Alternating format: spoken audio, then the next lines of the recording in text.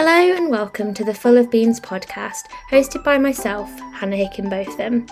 Throughout these podcast episodes, we will speak to a range of individuals about their experience of eating disorders, with the aim of increasing awareness and understanding whilst reducing stigma and isolation. Please note that the topics discussed in this podcast may be triggering for some individuals, so tread lightly, check in with yourself, and reflect on these conversations. Today I'm joined by Adam Fair. Adam is an advocate of mental health, eating disorders, neurodivergence, stomas and equality. Adam joins us today to discuss his experience of an eating disorder and the consequences that have occurred due to improper treatment. Hello, Adam. Hi, you all right? Yeah, I'm good, thank you. How are you? Yeah, I'm not too bad, thank you. Not too bad. Good. Well, it's lovely to have you here. I'm really excited to talk to you because I came to a talk that you did. Gosh, that must have been was it last summer? I think so, yeah. It was a long Feels time like ago now. Yeah, it feels like a long time ago. So yeah, I'm really excited to hear what you've got to say again.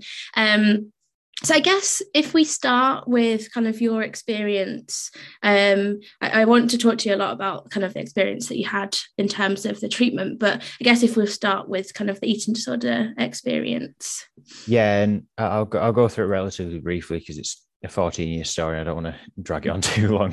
But yeah, my eating disorder developed when I was about 11 years old, when I made the transition between primary and secondary school. Sort of, looking back now, I know it was due to sort of change and being neurodivergent as well. That sort of change really did affect me in a lot of ways that I didn't understand at the time, maybe. So I went to sort of maladaptive coping mechanisms, if you like, and that was, with me, it was food. It was never really down to sort of I wanted to lose weight or I wanted to be a certain weight or anything like that. Obviously, those thoughts came in with the restriction that I was undergoing, but that's sort of a secondary rather than the primary, if that makes sense. I very quickly became quite unwell. My parents noticed straight away, took me, straight to the doctors and everything. They did everything they could to try and get me help. The first GP just said, "You've got an eating disorder, go home and eat more." And that was sort of the stigma. That was sort of the stigma that stuck for quite a few years, with nothing more than family support, really. I managed to get myself into a place where I got myself okay again. There was about 6 months where I was really unwell and struggling, and I was very reluctant to go to school and everything like that. It was a really difficult time, being sort of alienated and isolated, I guess, as well. But I sort of got myself a bit better again, or better physically, not mentally, but they're not the same thing, but everyone assumes they're the same. So better in inverted commas, and started playing sport again, playing football again, which is what I did before my eating disorder, and really loved it. And that sort of got me into a pseudo recovery stage. So because I was playing sport, I had to eat enough to perform, and to do okay. Now, that didn't mean the mental side was any better. And during that time as well, I started having really bad bowel issues, not just related to the eating disorder. They sort of premeditated that slightly, but they got worse because of the eating disorder. And also between sort of the ages of 11 and 16, I didn't grow or develop at all, which now I know is due to not having any hormones left. But again, that was missed by all the medical profession. So, yeah, that's not ideal either. But when I was 16, I was playing quite high level sport, quite high level football. And but I was never really fueling myself enough to get any higher. I had the potential to get higher, but unfortunately I just didn't feel myself enough to. But everyone just thought I was fine because I looked okay. Then I broke my foot when I was 17 and had a major relapse because by then exercise addiction had sort of crept in as well due to the high level sport. And not being able to exercise caused after breaking my foot, triggered me for the second sort of a major relapse, if you like. This was after and then almost quite quickly I lost quite a lot of weight again. Obviously it's not all about weight, but that did happen. It was a side effect of the disordered behaviors coming back in. My mum took me to CAMS because I was 17, and within, I think the appointment lasted 5 minutes. At the end they just said, "Oh, you've got bowel problems, not an eating disorder," and that was it. That was sort of probably the last time that they could have helped me before I became severely unwell. and it was missed. Not, my parents did everything they could. Again, they even took me to, I was in Cumbria, they took me down to Manchester to see a specialist, took me to A&E, packed an overnight bag and everything, said he's not leaving. They did my blood, said, oh, they're not too bad, and then told me to leave. So that was sort of how it went. And then somehow got through my A-levels, and got into uni, got the results that I wanted, of my A-levels, to the expense of everything else. But then got into uni, went to uni, and within 3 months I was in hospital. Had to leave uni, go back home and go to hospital. But again, not before the GP at uni delayed that by a week by saying you need to lose a little bit more weight before we can help you. So, oh God, yeah, and my brain being my brain actually, did exactly what I had to do. Let's put it that way, to make sure I got help. And that's a horrible, horrible part of eating disorders, but it does happen. And I think it's something that people need to be aware of, is that when you're told you're not sick enough for help, it's almost like an encouragement, not a relief. So it was just horrible. But yeah, I ended up going to A&E, and they were going to discharge me before my dad told them to do my bloods and check my bloods. Turned out I was about probably 12 hours from my organs failing. So, but they were going to discharge me for an urgent appointment 3 days later. So I was admitted to a general medical hospital, had no psychological, no nutritional support other than eat as much as you want on a hospital menu. That was difficult. When you don't have any food for 11 hours of the day at hospital, like they don't, it's really difficult. And I was shoved on a horrible medical ward with very unwell elderly patients, which was really, really disconcerting for a vulnerable 18-year-old. But yeah. But there, yeah. And then I'll skip through a little bits after this, because I know it's gone on for quite a bit. But when I was discharged, I was put into the crisis team. And I thought, finally, I'm going to get some help. But yeah, they basically said that I was a guinea pig because I was a man. They'd never had a man in the services. The first appointment, I was there with my mum, sitting there with my mum, and they said something must have gone wrong when you were younger. And that was the last time I trusted them. So I did the bare minimum to sort of seem like I was complying with them. And then after 6 months of them trying to fit me into a category and couldn't, we came to a mutual agreement that I'd be discharged from their services, because they clearly couldn't help me and didn't want to. So, fast forward, we're 7 years now. I've lived in Cumbria, I've lived in Birmingham, I've lived in Milton Keynes. I'm moving back to Cumbria soon. And every single place I've gone, I've been told I'm not sick enough for treatment. And that's about where we're at. Wow. I don't really know what to say, because I'm just stunned.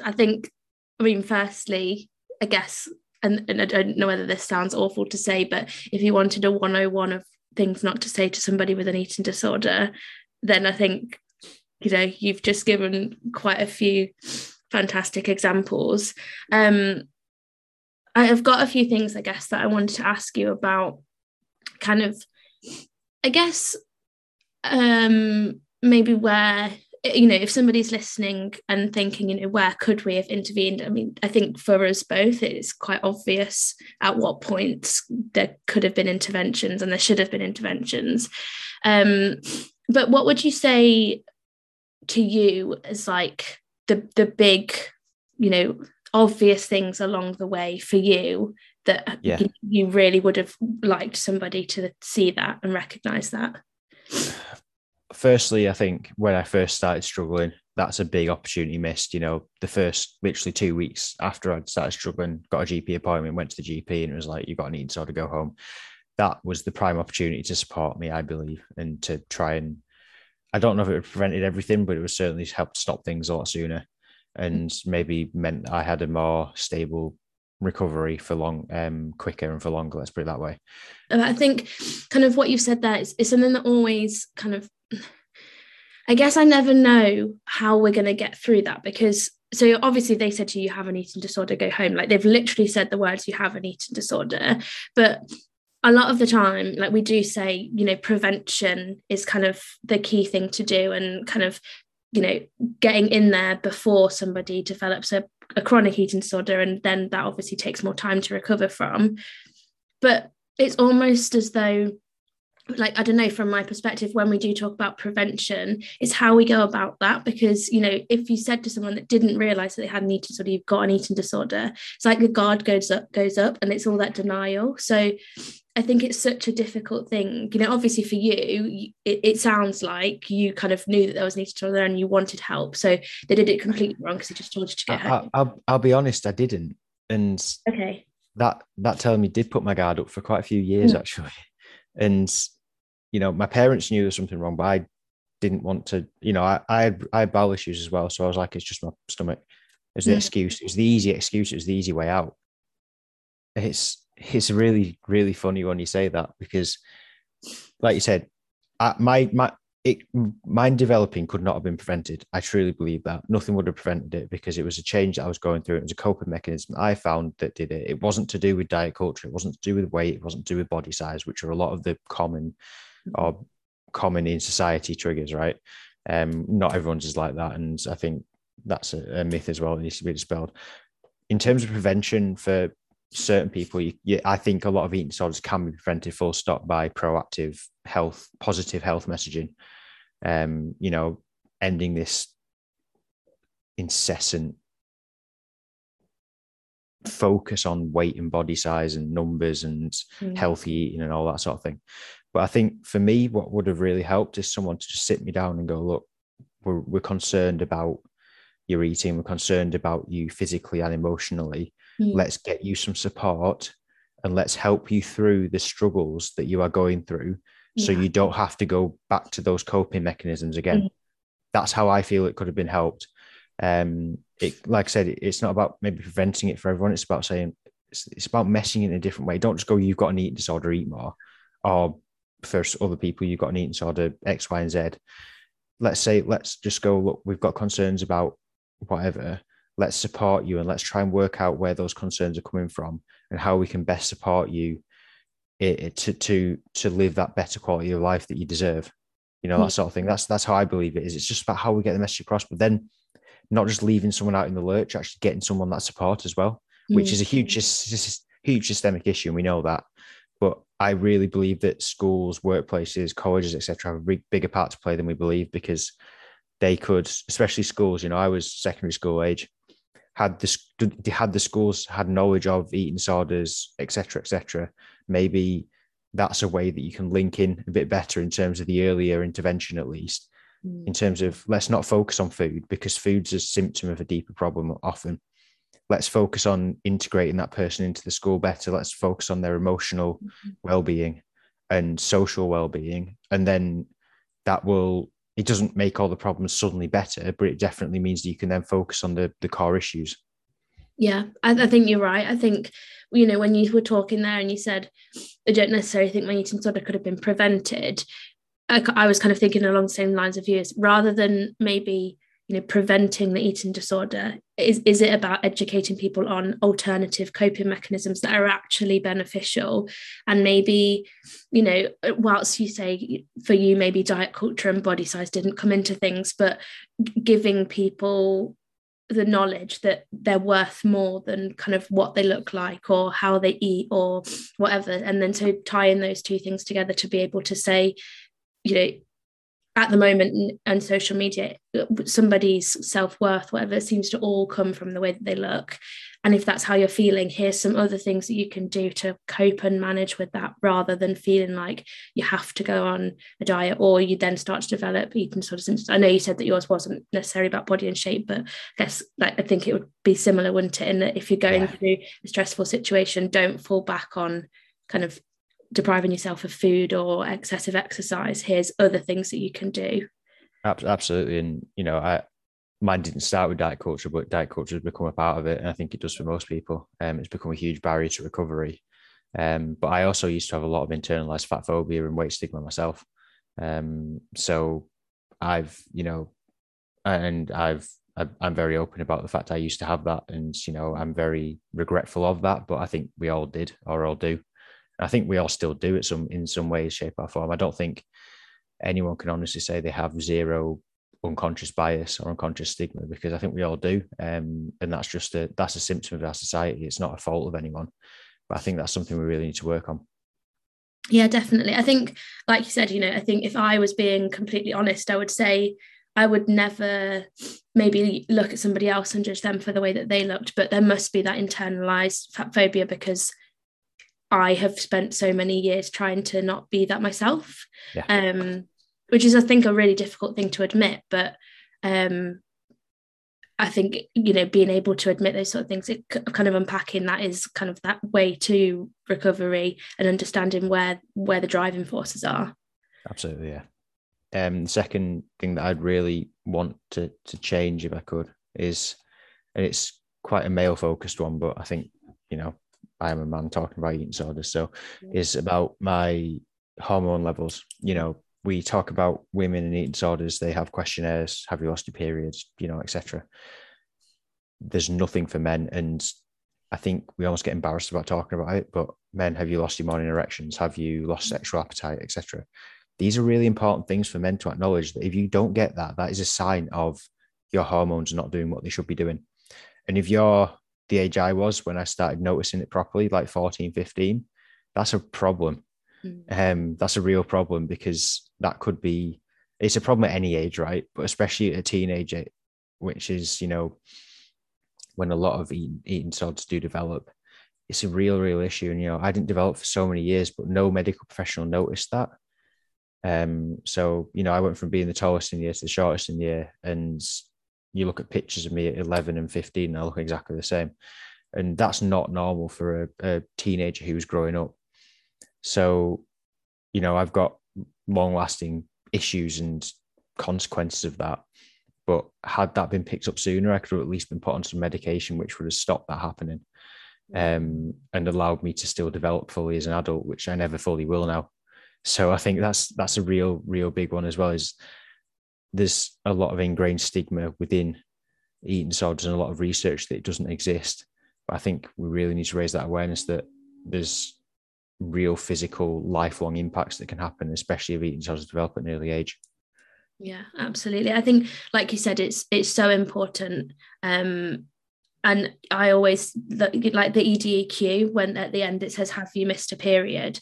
And I don't know, I just always feel it's so narrow-minded. And the fact that we're, like everyone keeps saying it's 2022 or whatever, but the fact that we're like still, it's very much a female focused approach, which is why I think you saying about the different signs that maybe you noticed, that is like the first step to reducing the stigma, because the more people that say I've experienced this because of my eating disorder, other people are then like, oh, but that's what's happened to me as well. But maybe people don't even know that it's related to their eating disorder. They might just think that it's something that's going on. And I think then if you're able to tie the dots, it just helps people so much to get more support.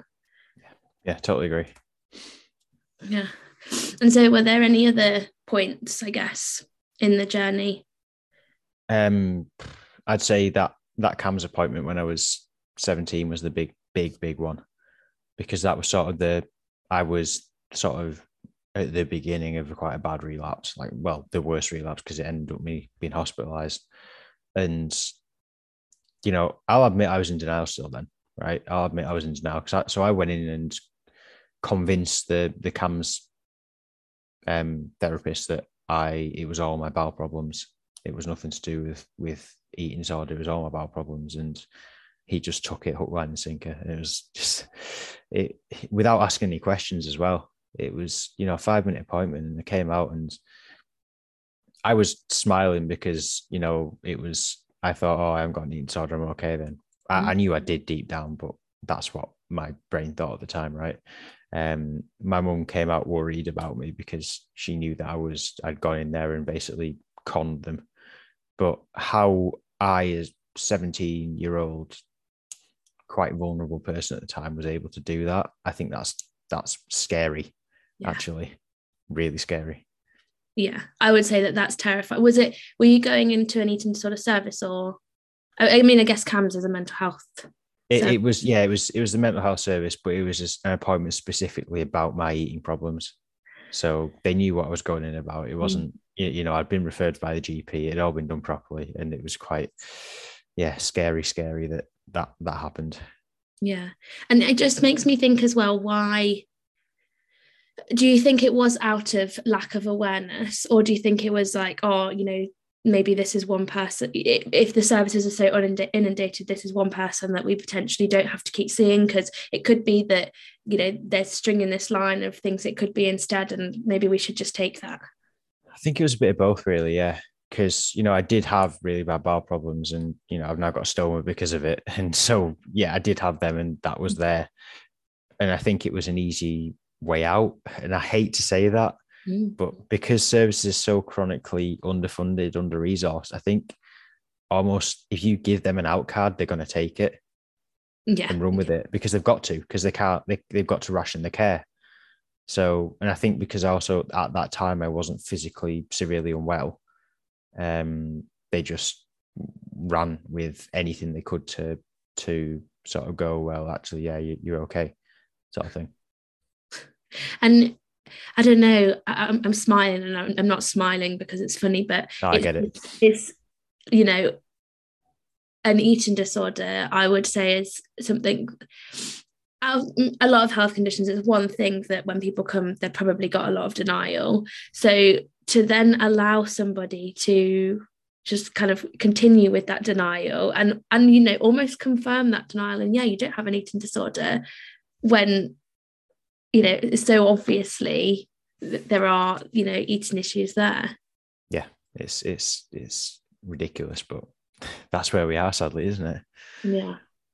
And so when you spoke about the stoma and your bowel issues, I think you mentioned earlier that they were were they before the eating disorder, or were they caused by the eating disorder? A bit of both. So my bowel issues actually started about 6 months before I started secondary school. I was on holiday in Lanzarote. Okay. I remember the day it started because it was the first time I'd ever felt full after eating. I used to, before that, I would just eat, right? I'd have what I wanted when I wanted. I'd nick all my mates' stuff. I'd be eating constant. I was just that sort of kid.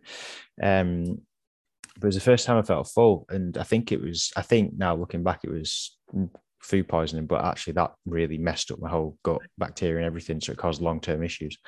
But then obviously having an eating disorder and chronic restriction of food and etc. just makes that issue 10 times worse. So that then went also undiagnosed for about 7 or 8 years, actually. Wow. Because they were looking in the wrong place. They were looking in my small bowel, and my large bowel was the problem. I had chronic constipation. It was a pretty simple issue, really, but they just didn't notice it, which caused my bowel to prolapse. Firstly internally, then externally, which was pretty disgusting, but that is what it is. But yeah, they didn't notice it, and I ended up again diagnosing myself with it. But I think it had been happening for 3 or 4 years before I actually diagnosed it. So then had 2 operations to try and fix it. Both failed. And basically it was a choice of being incontinent and pain every day for the rest of my life, or having a stoma and being in pain a couple of times a week, like agonizing pain. I'm in pain every day, but in terms of agonizing pain, a couple of days a week rather than every day is one's better than the other. So that was the choice. It was have a stoma. Still have massive constipation issues. And again, that causes doctors quite a bit of concern when I tell them that I have to have laxatives and things like that. But I don't purge at all. Okay. In that way, especially, I've never abused laxatives. I know people with eating disorders do, but I don't. I have them because I have to have them. I hate having them. I hate having any medication. But I think that again concerns doctors when you say, actually, I've got really, really bad chronic constipation, so I've got to do this. They go, oh, we can't give you too much because you're eating disorder. And I say, no, if you don't give me enough, my eating disorder will get worse because I won't be able to eat. And there's so much misunderstanding about everyone's triggers are different and everyone's issues are different. Someone may not be safe to do X, but someone may be perfectly safe to do X because it will help prevent Y, for example. And I think that's a real big misunderstanding that we've got as well. And yeah, it's hard to talk about without using potentially triggering language to trigger others. But I think it's a really important conversation we need to have about how everyone manages different comorbidities within their eating disorder. And there's no one perfect solution. There's never a perfect solution. It is the best of, it's trying to manage things as best you can. Having chronic bowel issues in a stoma sort of directly contradicts a lot of what eating disorder recovery should be about for a lot of people, in terms of the way I have to manage my stoma. However, it's just about managing it the best way I can to try and live my best quality of life. And I think it's the same for everyone. We've all got things that are going on, and you can't just drop everything else just to focus on one side of things. Did that make recovery quite difficult? Because I imagine, I'm just assuming here, but with having a stoma, does that make your dietary choices quite difficult or limit? So I'm really, really lucky with my stoma that I can eat whatever I want. I don't have issues because I do things what's called irrigation for my stoma. So it basically gets rid of everything and helps prevent it getting blocked up. There's a lot. I'm in a minority of people with stomas who can eat whatever they want. A lot of people have certain foods that they can't eat. I'm really lucky I don't. But being in pain every day, having severe bloatedness every single day, and twice a week being in like chronic, the pain that sort of you feel like you're being stabbed in the stomach, that is really, really difficult when you're feeling like that, to keep on eating and keep on. So I can't eat to hunger, because some days I'm starving all the time and some days I'm never hungry. Some days I don't feel like eating anything. So I have to eat mechanically. I have to eat to the clock, which goes against what a lot of people say in recovery about finding that intuitive eating side of things. I can't do that and never will be able to. And I think that's just as valid as the people who can do it and should be doing it. And that's where it's also with the approaches to recovery, particularly anorexia. People go, just do all in, go all in, eat as much as you can. I can't do that because it will just cause me so much discomfort that it will be counterintuitive to other issues, which will then be counterintuitive to my own recovery. So I think it makes it really difficult that there's those sort of, you just do that to recover. No, you don't just do that. You've got to try and manage things the best you can. So yeah, it does become quite messy and quite difficult sometimes, but like I said, you find the way to manage best you can. Yeah. And I think you've really said something there, that there is no one size fits all for recovery. And I think often not just medical professionals, but I guess people kind of in maybe the recovery community as well, it's always like, this one thing is the thing that will help everybody. But, like you said, there's other comorbidities that go along with things. And even if you don't have other comorbidities and you are able to just focus in on your eating disorder, I still think that there's going to be different things that will get on your way. So, yeah, I think it's so important to talk about, the different things, especially when you were saying about kind of, having to use laxatives for your stoma. To most people, that would be like, whoa, like, who would use laxatives, in recovery? Yeah. But that's something you don't have a choice about. Yes. And I think also another thing that kind of has just come into my mind is, I think I don't know, I found this a lot in that, and like coming from me, somebody will say that they're doing something. To me, that would be, if I did that, then that would be like like something's going wrong. Let's say skipping breakfast. To me, that would be, okay, I've skipped breakfast. I know that there's an intention in there. But to somebody else, that's just, they have a good relationship with food and they just weren't hungry at that time. But I think in recovery, that's one thing that I found really difficult, is recognizing that everyone is different. So not everyone just with an eating disorder, everyone in the world. And often there'd be things I'd be like, oh, that's quite triggering, but I'd have to be like, no, don't focus back on yourself because they've got a different relationship than you. Yeah, exactly that. And you like you said, that that if you, for example, skip breakfast, it could start a routine of doing that, which then becomes disorder, which then impacts your recovery. Whereas for someone else, like you said, it just might be, I wasn't hungry, I wasn't feeling very well, and they'll just eat to how they feel, and that's perfectly healthy for them. So it's completely different, and we're all different, but there seems to be such a binary view of health in society that it really it muddies the waters a lot of the time, doesn't it? Yeah, absolutely. And that, I guess, kind of brings us on to something else that you mentioned, which was about exercise. And I think it's something that I am very passionate about because I have struggled with exercise, but equally I think it's becoming more and more of a acceptable issue, if that's something you could say. So you mentioned about kind of, I think you were saying about maybe a more excessive relationship with exercise, but equally you're at quite a high competitive level. So I just wondered how you navigated that, because it's almost, to be at a high level, you have to do it a lot.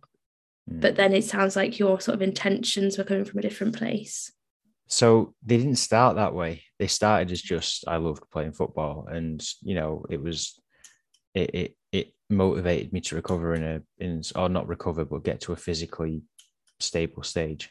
Mm-hmm. But I think because of the nature that I am, because of the habitual nature I've got as well, it became a habit. So I was playing football every day of the week, literally every day of the week, because I was playing 3 different teams.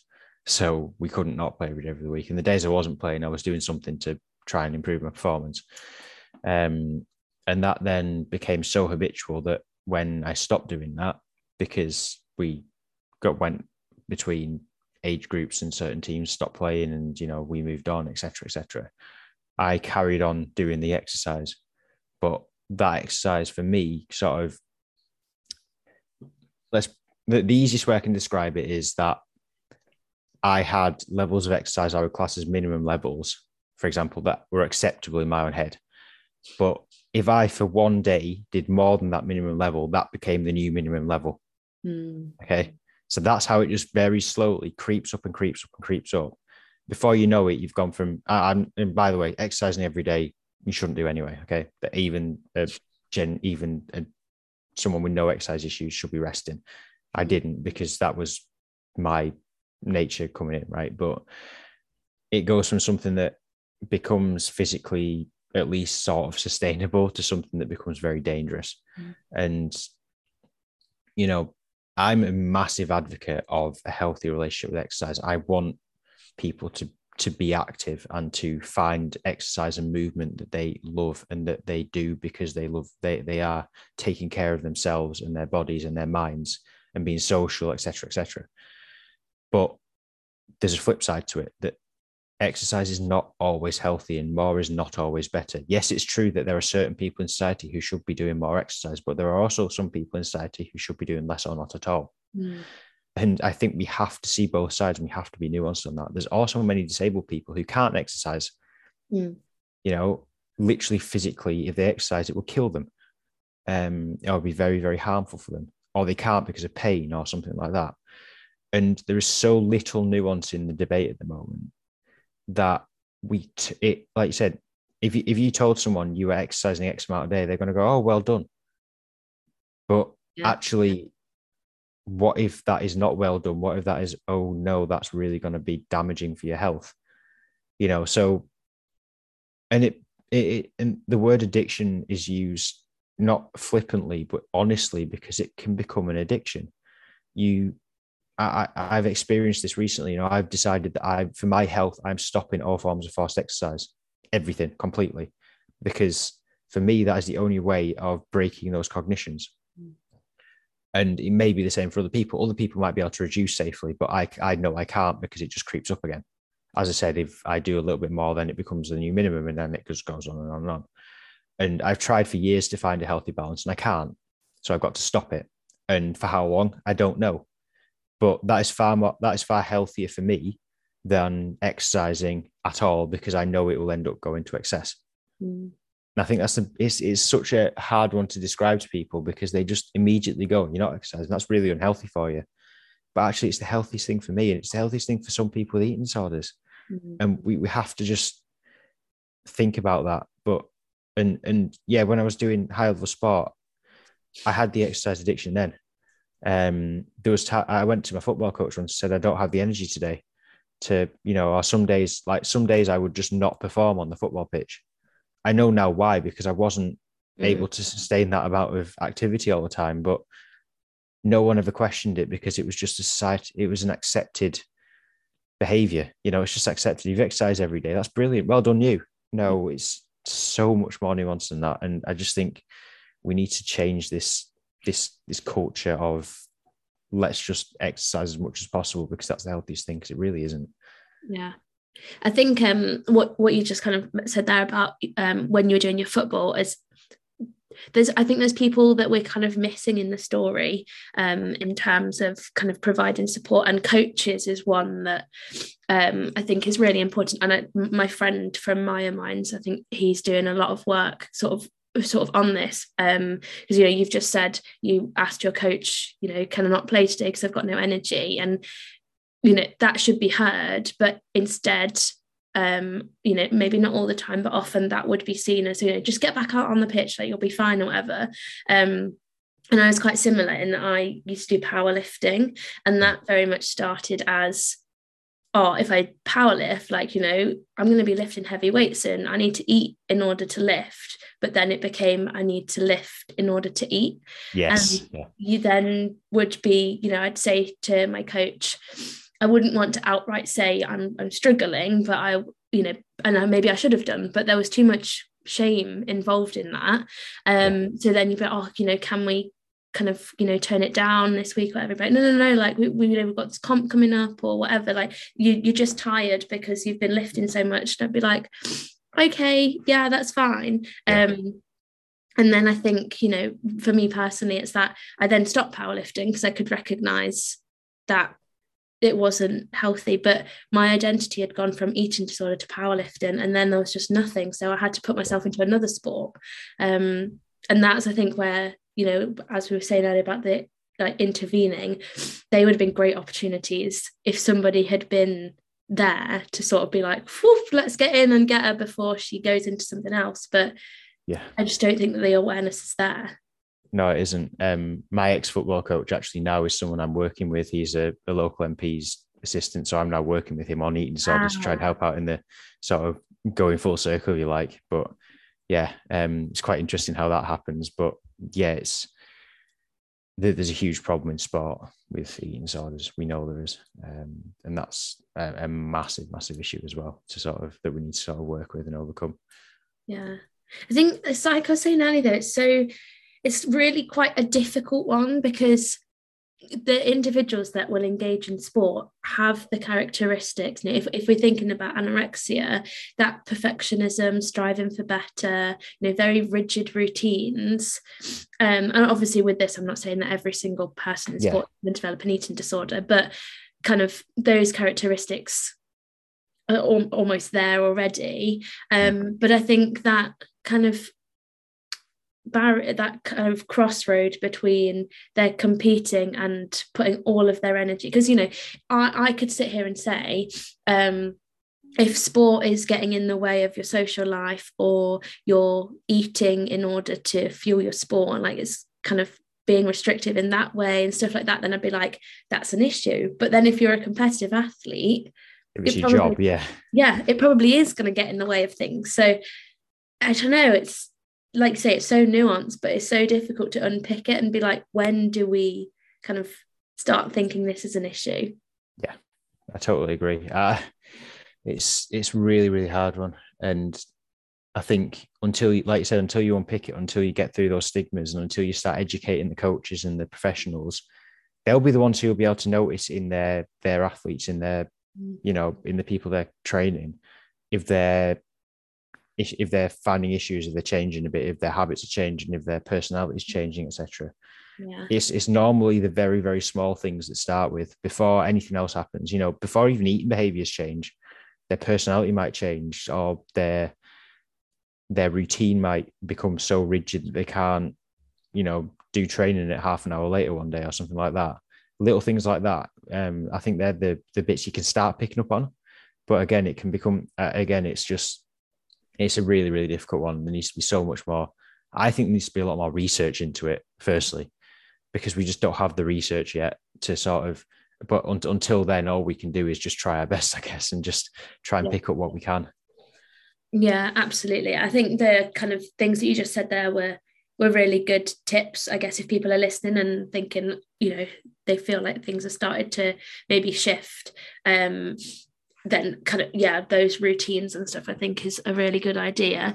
And I guess kind of just to finish off today, I know we've already spoken a little bit about male eating disorders and kind of the hormonal changes that you had. but I kind of just wanted to ask a bit more about, were there any other things that you recognise that somebody else might notice that are quite subtle? Yeah, so a big one for me was the social side of things. I went from being a very sociable person to being quite reclusive and quite insular. Now, sociable was a bit of a, yes, it was a mask, and I know it was a mask now, but I lost my ability to mask for quite a long time.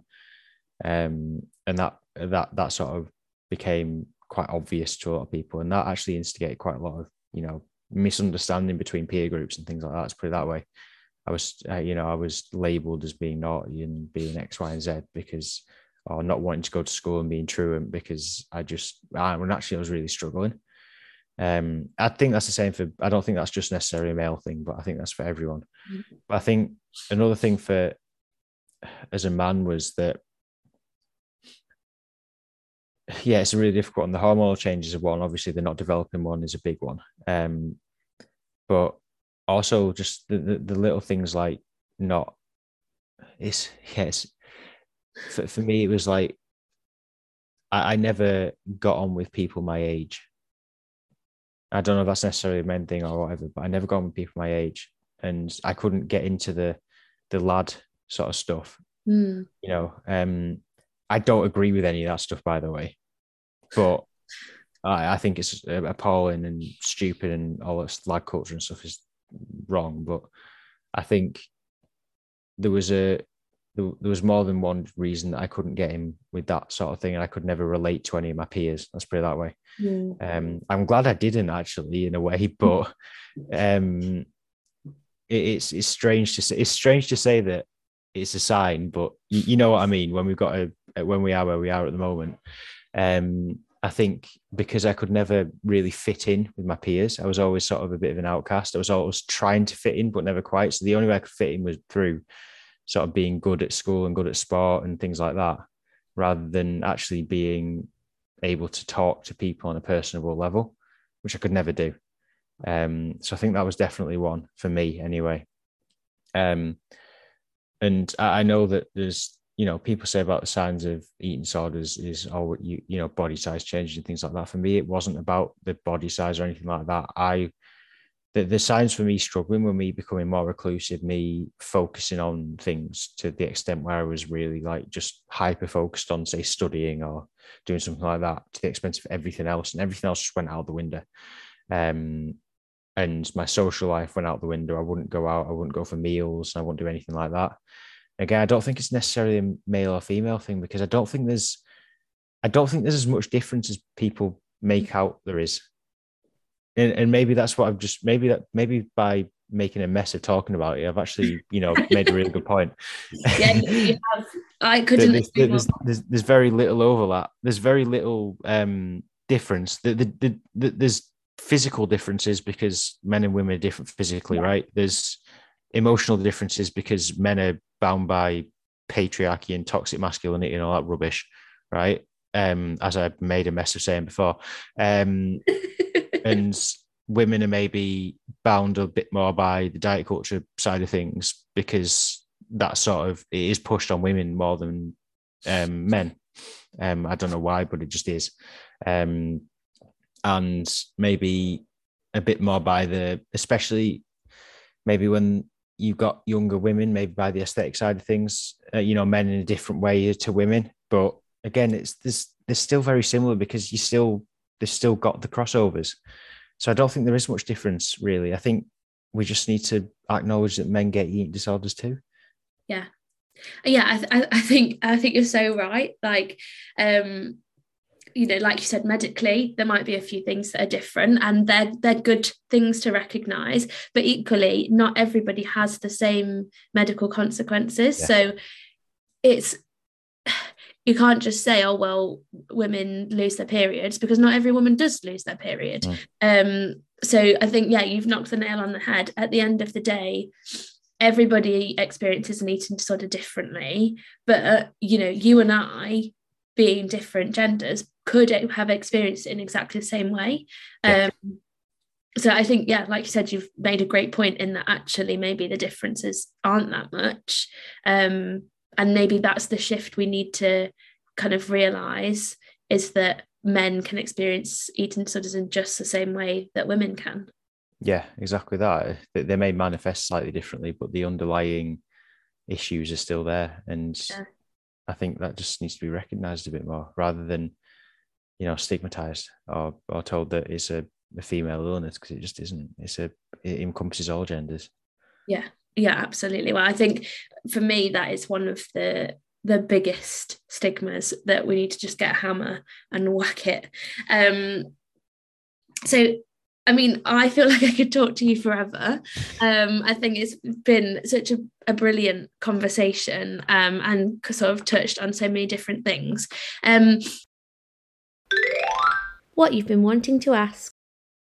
I have a question from one of the listeners, but just before I ask, I wanted to check. I think when we spoke before, you said that you were diagnosed with atypical anorexia. Was that the case? I've been between atypical anorexia, and no eating disorder at all. So yeah, let's go with atypical anorexia. I mean, that actually then the question is quite a good one. So somebody has asked, why is atypical anorexia considered a separate illness? I have identical twins, one with anorexia, one with atypical anorexia. There's no difference apart from the weight at the time of their diagnosis. 2 words: weight stigma. That's the answer. It is all due to weight stigma. Anorexia, atypical anorexia. I'd even put orthorexia in the bracket. They're all the same illness. They're all anorexia. As far as I'm concerned, they exhibit the same ways. I've been diagnosed with anorexia and atypical anorexia. I'm the same person. My illness hasn't changed. It's just been my body weight that's been different. It's a complete and utter ridiculousness. But I think the reason it's used is because it is used to deny certain people treatment in a system that is chronically underfunded. Yeah. Yeah, I think it's really hard, isn't it? And I have sat with myself for so long and had so many conversations with people about why is it a different diagnosis.